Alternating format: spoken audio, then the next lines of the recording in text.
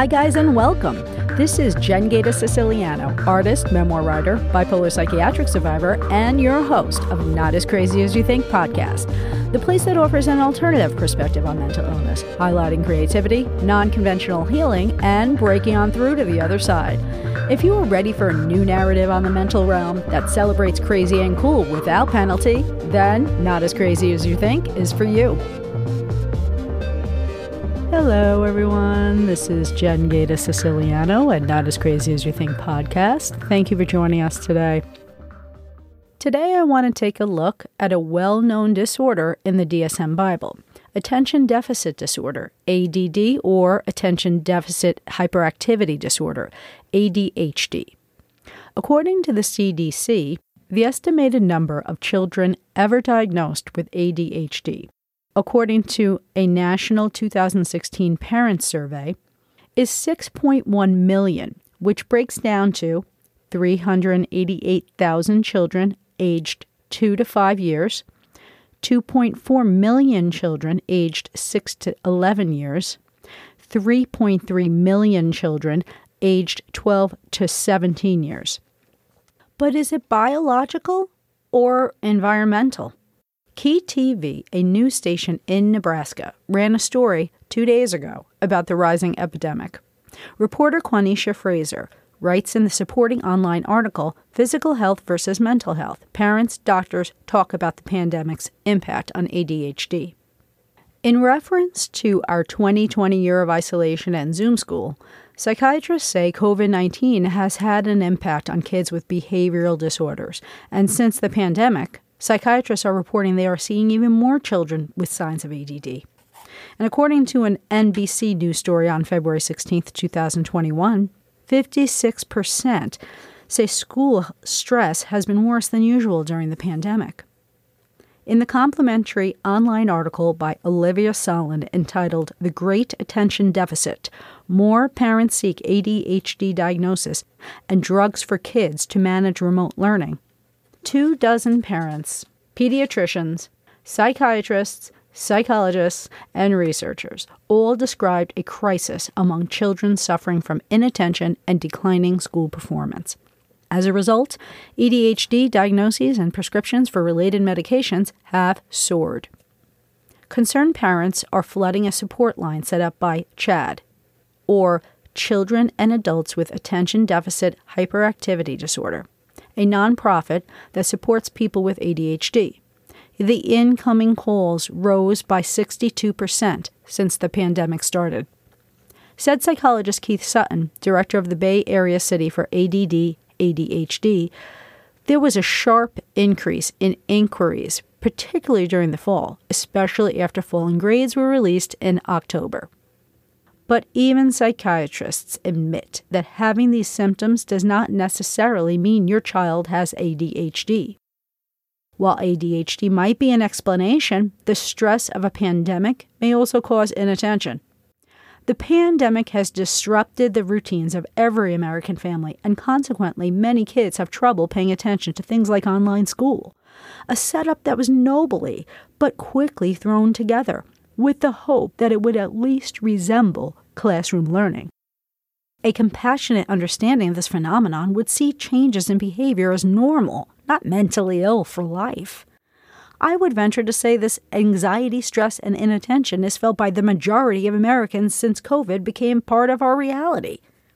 I think anyone who has had school-aged children this year will agree that with the shift to remote learning and social isolation, anxiety and stress have developed in so many of our kids.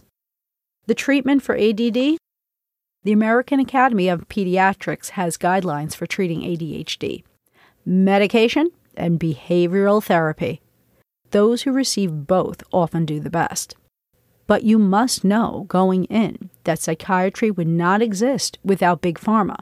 So when you seek out a psychiatrist for help instead of a therapist, you are inviting a drug dealer into your life quite possibly forever, and your child is the lifelong future customer. Psychostimulants or stimulants are the most commonly used ADHD drugs, including names like Adderall, Dexedrine, and Ritalin. But how did brain meds for kids become a solution? And how did psychiatry become the most revered legal drug-pushing agency of all time? There's a history.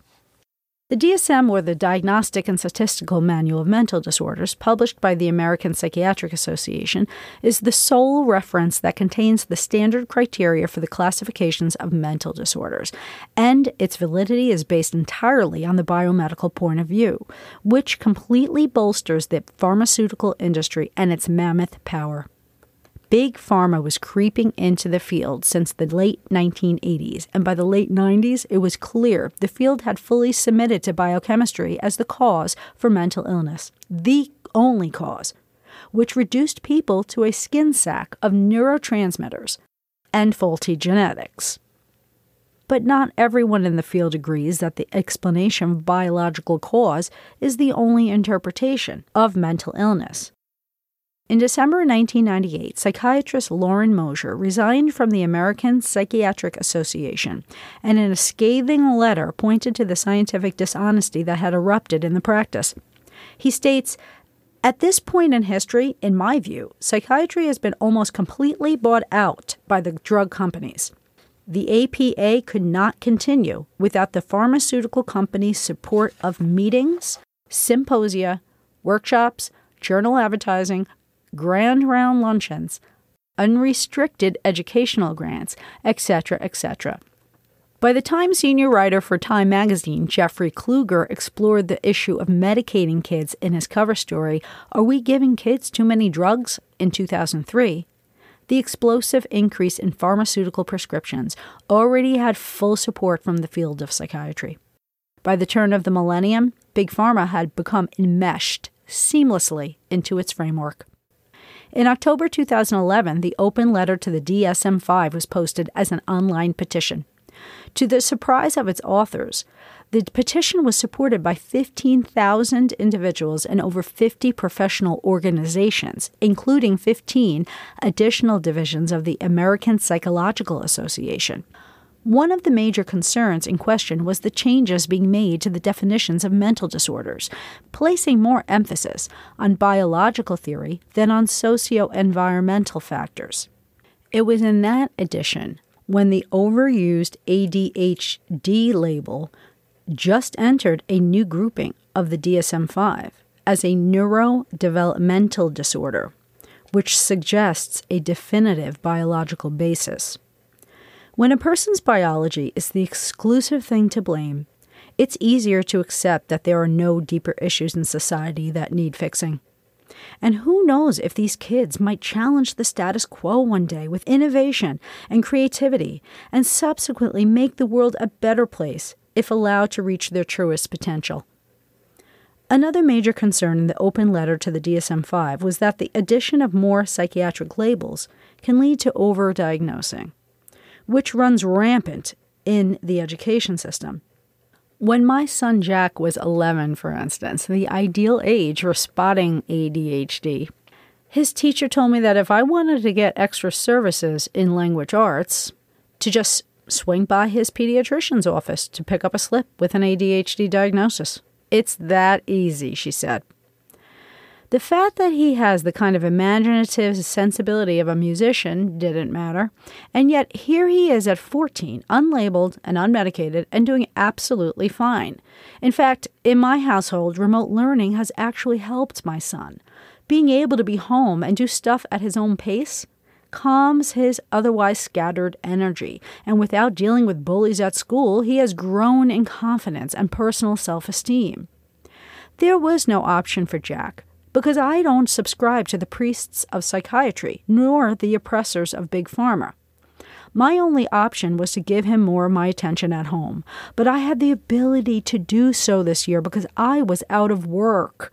Many parents could not give the same amount of time and attention to their kids, even if they were working from home, because they were in the office. Since parents have no other options presented to them, because the medical field considers all other options not valid, because research has failed to offer alternative studies, they resort to what's offered to them. The biological model is solely responsible for convincing the masses that mental disorders emerge from disruption in normal brain function. we are taught that the physiology of the brain is responsible for complex behaviors, thoughts, and emotions. And the advances of neuroscience recently are further determining the way psychiatric illnesses are diagnosed and treated. Stated in the 2017 report by the World Psychiatric Association Lancet Psychiatry Commission on the Future of Psychiatry, quote, neurobiology is rapidly expanding the understanding of psychiatric illnesses, such as depression, anxiety, and psychosis.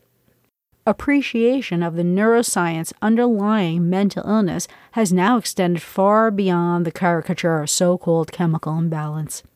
Additionally, psychodynamic concepts such as people's sense of self and identity, unconscious motivations, and defenses and drives are increasingly understood in terms of cognitive neuroscience. With an increased emphasis on the underlying pathophysiology, future advances in neuroscience are likely to transform the way psychiatric illnesses are diagnosed and treated. End quote. A reminder. The field of psychiatry knows there are no tests for this so-called brain dysfunction. Their science is only a descriptive list of behaviors. By definition, ADHD is a condition that affects a person's behavior out of the normal range for a child's age and development. And according to their science, what are the causes? The exact cause of ADHD is unknown. It could be that the neurotransmitters, including dopamine, serotonin, and adrenaline, may work differently from their peers, but we don't know because there are no biological tests given, such as the imaging scans they often refer to in their research. So what are these symptoms of ADD? According to the DSM, a child who has inattention symptoms fails to give close attention to details or makes careless mistakes in schoolwork, has difficulty sustaining attention in tasks or play, does not seem to listen when spoken to directly, does not follow through on instructions, has difficulty with organization, avoids or dislikes tasks that require sustained mental effort, such as schoolwork, often loses items, and is easily distracted. And there are those kids who have hyperactivity and impulsivity symptoms, those who fidget with their hands or feet or squirm in their seat, children who leave their seat when remaining seated is expected, who run about or climb in inappropriate situations, who have difficulty playing or working quietly, who talk excessively, blurt out answers before questions have been completed, have difficulty awaiting a turn, interrupts or intrudes on others, butts into conversations or games. As a teacher, in my past life, I can openly admit I have witnessed this kind of behavior day in and out.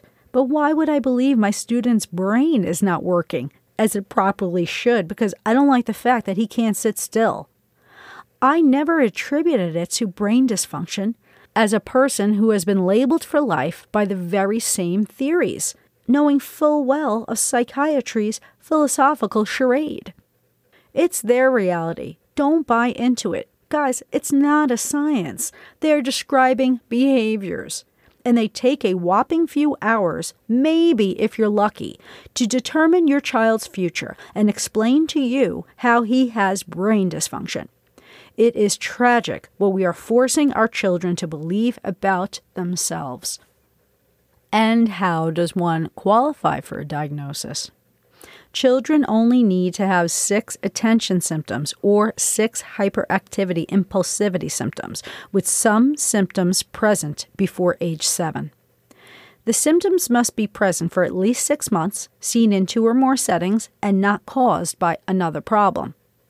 The symptoms must be severe enough to cause significant difficulties in many settings, including home, school, and in relationship with peers.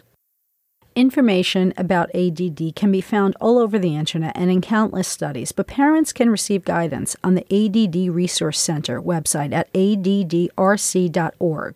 It offers parents, children, and adults consultation, education, and coaching services, career and business counseling, study and organizational skills training, and behavior management. So beyond meds, there are recommended courses of action in behavioral therapy, which includes talk therapy, a system of rewards and consequences to help guide their child's behavior, keeping a consistent daily schedule, including regular times for homework, meals, and outdoor activities, getting a healthy, varied diet with plenty of fiber and basic nutrients, getting enough sleep, getting praise and rewarded for good behavior, and providing clear and consistent rules for the child. According to the website, however, the prognosis for ADD kids is dim. They claim that about half of children with ADHD will continue to have troublesome symptoms of inattention or impulsivity as adults. Remember, with no available biological tests, they assert it is a long-term chronic condition for which there is no cure. And if it is not treated appropriately by psychiatric measures, ADHD may lead to drug and alcohol abuse, problems keeping a job, trouble with the law. Quite possibly, if left to their own devices, these kids might do better in life than normal people. This prediction psychology or fortune-telling of a child's future with no other evidence except the behavior of today is based on scare tactics. It is a belief system driven by faith, supported through studies, initiated by the pharmaceutical companies. What is normal? What this generation in charge of the world is saying to young people is, you don't have the right to be different and one day cause positive change in the world to create something new and unpredictable. So it is clear that no other options are offered to parents who are forced to put their kids on brain meds without knowing the long-term effects. Because allopathic medicine, or Western evidence-based medicine, is so dominant in our culture, stimulant medication treatment and behavioral treatment are currently the two main child ADHD treatments with the strongest research support. But alternative remedies have become popular, including herbs, supplements, and chiropractic manipulation. However, there is little or no solid evidence for many remedies marketed to parents. But because standard research does not exist, it doesn't mean that all personal anecdotes don't count. In fact, they may offer a more accurate account of what does work as an alternative. Many parents don't know where to turn, and to make it very clear, I don't villainize any parent who is taking the road that the psychiatrist who has promised to help your child is recommending for you. Sometimes a person needs a little assistance to help them get back on track, but that's all I think medication should be doing, not fixing some kind of predicted lifelong biological illness for which there are no biological tests and only subjective interpretation on survey forms filled out by annoyed teachers and alarmed parents. We also know through neuroscience that even the adult brain is changeable and plastic. With the right influences, a person can change over time. But to psychiatry, this is a false concept. So they convince us there is no alternative to their best treatment. Well, I challenge them with this. I believe we have free will and that we can grow. And there are all kinds of alternatives out there, but you can only discover them when you seek them. Don't be convinced there is only one way. Katie's family didn't buy that. They tried something new, and with huge success. Here's her account.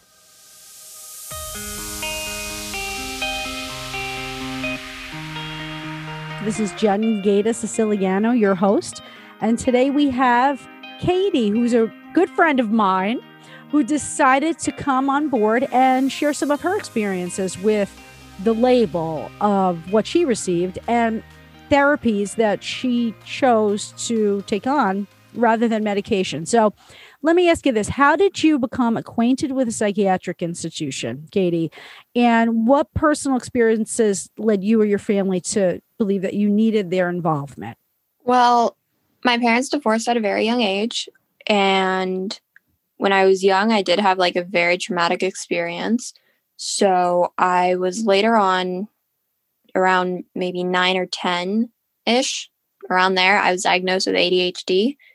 And so I didn't really have anything to do with any sort of psychiatric, like medication or a psychologist. I've been to therapists, but never a psychologist. And that's a common misconception because those two things are very different. But people think like, oh, they both deal with the brain. No, it's very different. And I went to a neuropathic therapist for close to 4 to 6 years, around there. Wow. Instead of doing the medication, you went and did that alternative therapy. Yes, for my ADHD. Okay. And can you describe it to us a little bit? What exactly is that? Yeah, of course. It's they stick wires to, well, it's different for everybody, but they stick wires to a very specific part of your brain. For me, it was towards the middle on my right side and towards the back on my left side. Then they put it on both earlobes. And so then they have like all sorts of levels they have to play with to make sure that they get it exactly right for me. So it's very different for everybody. No two neuropathic patients are the same, they've said to me a bunch of times. So after they put these things on you, like what do they do after that? I just sit in a chair and watch a movie. That's basically it. So if I'm unfocused, the movie screen gets smaller. If I'm focused, it gets bigger. And if I stay focused on the screen, it stays big. And so I did that for like once a week for a while. Then I did it twice a week. Then I did it once a month. Then I did it once every month, every other month. And I eventually phased out of it a few years ago. Wow. So over the course of, you said 4 to 6 years. Around there, yeah. Wow. I think that's fascinating because honestly, I've never heard of that therapy before. And clearly it was substitutional. Now, you had at first sat in front of a psychiatrist. They labeled you and they wanted to give you medication. Is that right? And then your mother wasn't a big fan of it? I don't fully know if they ever really wanted to give me medication, but my mom has always been against medication. It's always been a big ol' no. So she's found like multiple ways, like different sort of, like any sort of therapy or anything like that, where I wouldn't necessarily go to a psychiatrist. I went to therapists. And come to think of it, I've never been on any type of medication. Which is great, actually. Yeah, it's amazing. So, and do you feel like right now, in terms of, you know, your concentration levels or the things that the behaviors and the experiences you were having that would lead them to label with you with ADHD, are those under control or stabilized? Definitely. Before like all the treatment that I've had, I probably wouldn't be able to like focus with this conversation. Like I would have, by now, I would have already lost my train of thought. Wow. Like 30 seconds and I wouldn't remember what I was saying, if that makes sense. So it was almost like a kind of a training of helping you focus. Exactly. Wow. So that's like kind of like behavior modification over putting something in your biology that controls your thoughts. In a way, but it isn't necessarily like restrictive, right, where it's something that will harm you later on in life. Like it's not going to do anything like that. It's not like shock therapy where it would hurt you. Right. Electroshock therapy. Right. Yeah. It's all very laid back, actually. It's basically you just like almost, they put wires on your head, you watch a movie, and that's basically it. That's amazing because it's so like non-invasive. Yeah. I mean, one of the things that I was on the worst medications ever in the 1990s, they were neuroleptics. There were times I couldn't talk, I couldn't read, I couldn't, you know, I had tremors. I mean, then they didn't really even care. They're like, well, you know, we're controlling your problems, you know, and I'm thinking, I didn't think it was that big of a problem, but okay, you know, you're controlling my problems. I became a different person. So the fact that you could still be you, walk out of there, be part of a treatment plan, you got a good support system, it sounded like. It was insane. Like, in the same building, I went to tutoring as well. So I'd go right across the hall from tutoring to the neurotherapy. And then after neurotherapy, at one point, I would go to a therapist. And that was just like a regular Wednesday afternoon for Mhm. quite a few years. And it was just the easiest thing. Like, I trusted all of those people immensely. Like, the doctor that is in charge of all the neurotherapy. Let me put it this way. My family, we were some of her first patients ever. Wow. When she was just starting out, we ended up going to her. And up until the three of us stopped, my mom, my sister, and I, until we all stopped, my mom would like text with her. We'd talk to her all the time. I saw her in a movie theater once and she remembered me, even like 4 years later after I stopped going. That's amazing because, a lot of the times they just see you as the patient and they are the, the authority. And this sounds like there was like this kind of back and forth relationship. Yeah. They got to know you. And that's really great that you had that support because it's not always the case if in many therapeutic environments. And as I said, how I feel about the psychiatric situation. Now, when you received this label, how old were you? I was probably around 9 or 12 when I was told I had ADHD. Did you tell people about it or was it like kind of a hushed thing? Well, obviously my family knew. I do remember telling quite a few of my friends, but it wasn't a big thing. Mm-hmm. But I also remember no one else really telling me they had it, which made me feel kind of alone in the sense where I thought I was the only one. Like, you don't see people on TV that have ADHD.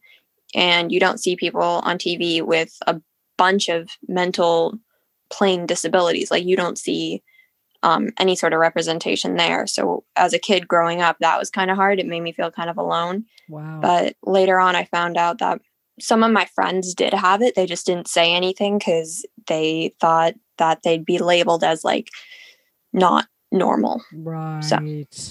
Right. I think that's really interesting that you mentioned that there's no representation in many creative aspects. It's kind of like if you get labeled, you're in that group and these are all the normal people, That's one of the things I push back against with the psychiatry because they really actually believe that there's something wrong with you until the day you die. Mm-hmm. And it's interesting that you experience this alternative treatment that I don't think many people know about. So thank you for sharing that with us. Of course. Your personal story, it's very valuable to many people. So thank you. Of course. Thank you for having me. This is fun. Thanks for listening to Not As Crazy As You Think. And don't forget to subscribe to my YouTube channel. And remember, mental health is attainable for anyone, especially those labeled with mental illness. Until next time, peace out.